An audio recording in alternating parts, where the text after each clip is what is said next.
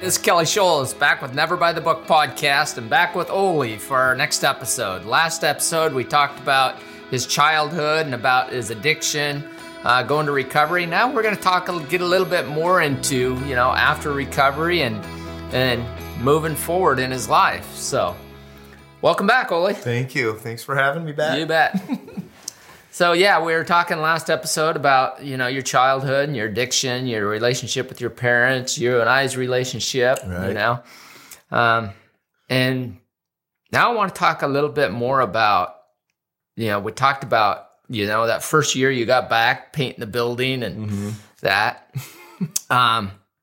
Let's go a little bit further on that. Once you got through that first year, because, being kind of your boss, even though your dad wouldn't let me be your boss, it's like a light bulb went off after that first year.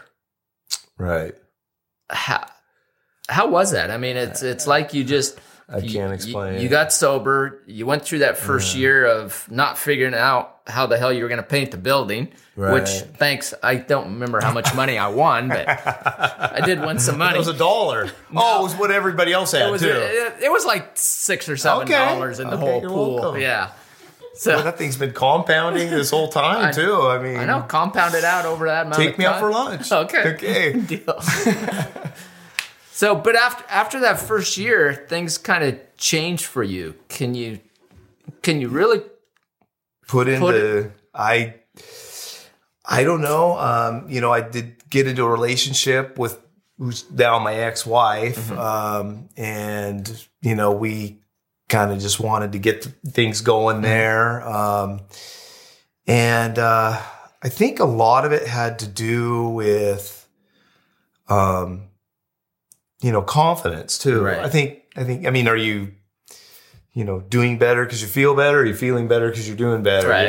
I think that kind of thing. And I started getting the opportunity to, I was out working and I was starting to feel more comfortable I started reading the code book, and I don't know what energized all this, but, I just started saying, I gotta freaking do this. This is this is it. I mean, I kind of, screwed up school twice. Right.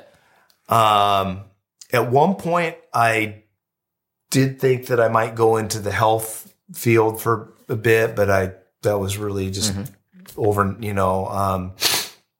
then I mean, at this point you still never saw yourself as being in the plumbing world, did you? I think I thought at that point I started to think that. Yeah. I think I thought, well, if this is what I'm going to do, I'm going to be the absolute best that I can be. And I don't say that lightly. I mean, at every level, at every aspect, at every, like I said, the apple doesn't fall far from the tree, does it? Well, maybe, from understanding code to, being a fast installer, to being good with customers, to, just giving somebody like the Primo plumbing system. And then obviously there was, I wanted to learn hydronic heating and all that. And I just felt like it was like every day I went out onto the job, it was a chance to like prove myself. You and I don't know if you remember this, but we had a conversation quite a few years ago, and I was asking you the kind of the same question is what flipped the switch for you? Yeah. And you had told me that one day I sent you home because I didn't have work for everybody. Yep, that was that too, yeah. There were other people I didn't send home. Yeah, I remember. Do you remember Dave that? and Casey who got to work that day. And I think it was that too. I mean, that was kind of a part of it is that I'd never drawn on unemployment, ever, nor did I want to. And I got sent home and they worked. And then I got called. The second part of this is the next week there was this big job. So these guys are, out there plumbing, learning about plumbing. And then I get sent to the dig job for a week. Oh, now we don't have anything. And so it was another week after that. And I was like, you kind of just start thinking, it's like, okay, I don't think that should go down that way ever again. Right. Okay. I think I'm better than both of these guys.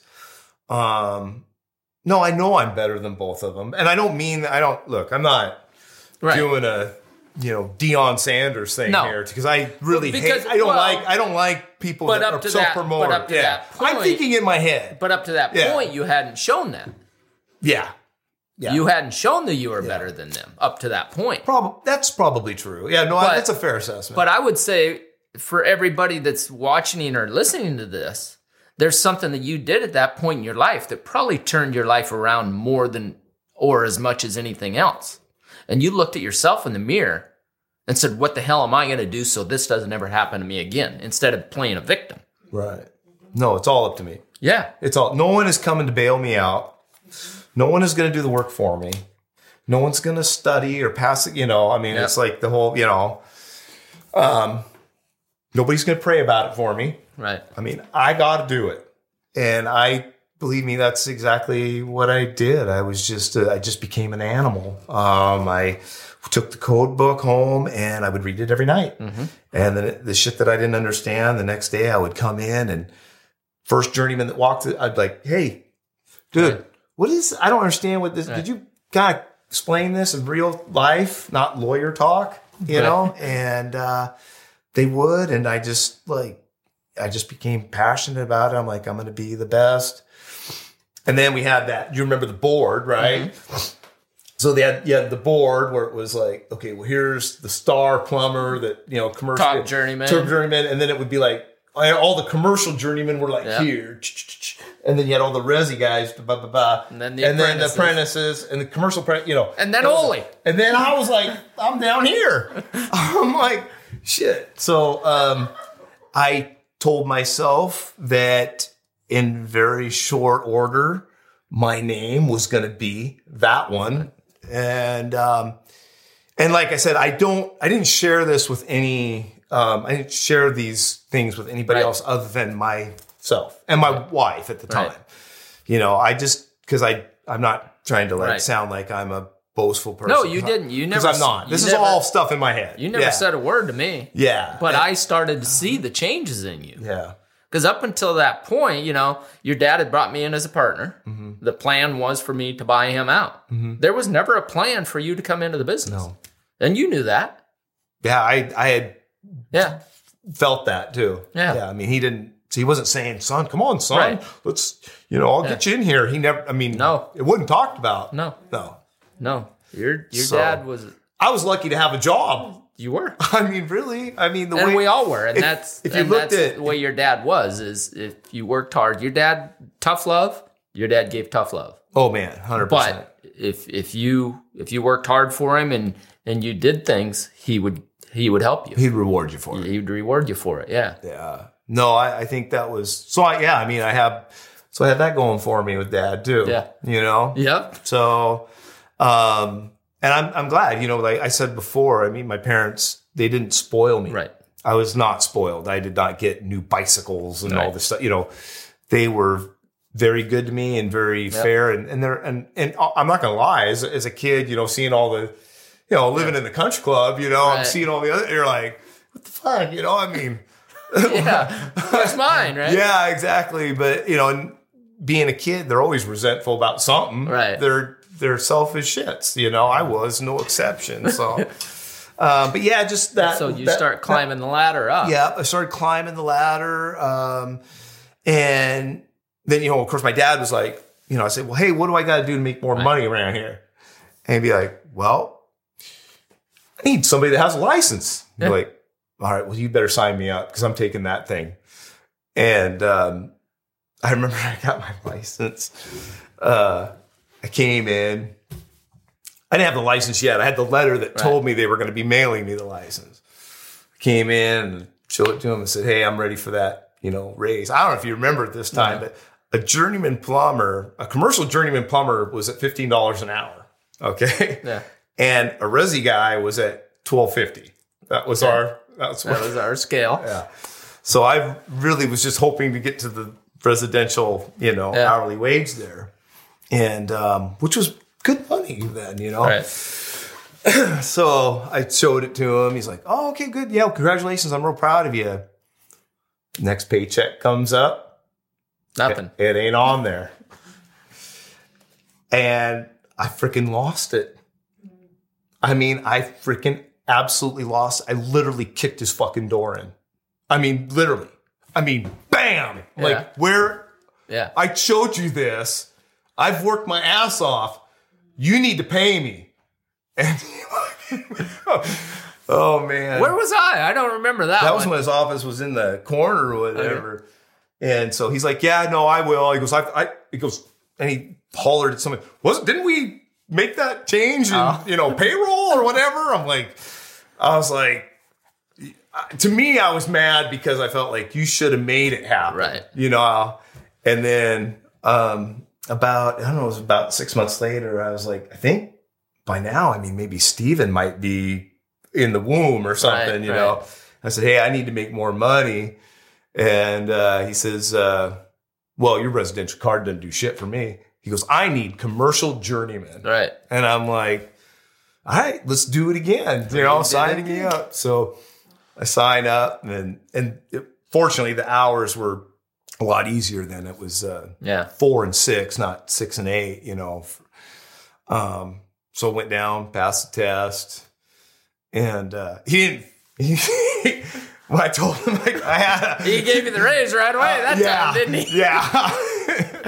Yeah. No, I literally, I really think I did actually kick it. Yeah. I mean, and walk in there and pound on the desk. I was so, but I think back then, that was those kind of outbursts, for me were, I could afford it. Yeah. I had the work. I had confrontations. Well, I mean, I just did it. I was always just going off and getting, pissed off or whatever. But you did the work and you deserved it. Oh, 100%. Yeah. So anyhow, I just was like, "Why are you toying with me on this, man?" But that was just, he's a good businessman. You said he was frugal, didn't you? He was very frugal. 100%. Yes. Yeah. So you get your license, you get a commercial license. Yep. How long did it take you from going to the bottom of the board to the top of the board? It wasn't very long. I don't know that it was I don't think it was even 3 years. I don't think it was either. I think it was probably 2.5 to 3 years. And most people that would take 4 to 6 years. Yeah. Yeah. Yeah. Yeah. I mean, when you put your mind to it, you did it. Yeah. And I had some, little bumps along the way. I realized, once I got my license, I remember I got sent to a job and I realized I didn't understand layout very well. I knew code. I knew, how to size pipe and how to put it in so that, it doesn't, get screwed up or whatever. But I didn't realize how to do layout very well. And I didn't, I wasn't the best plan reader, so I thought, okay, well, how do you do it? Yeah. Well, you go into the plan room and you grab a big old arm. I remember you coming in. Go underneath. Grabbing plans. It's just like, okay, well, how does this work? And, that's on that detail. And so, and I wanted to be really good at groundworks. Yeah. It was like commercial groundworks at the time were like, if you could find a guy that could do commercial groundworks, it was like, he was like, you just paid him whatever you had to. Yeah. Because it was so important to make money, to get out of the ground. And so I was like, well, I want to be like that, and so just the hard work. And that was, we had a good team. I mean, we had people there, and we had a good, we delivered a really good product. Mm-hmm. We used the best plumbing parts. We always, put in quality fixtures.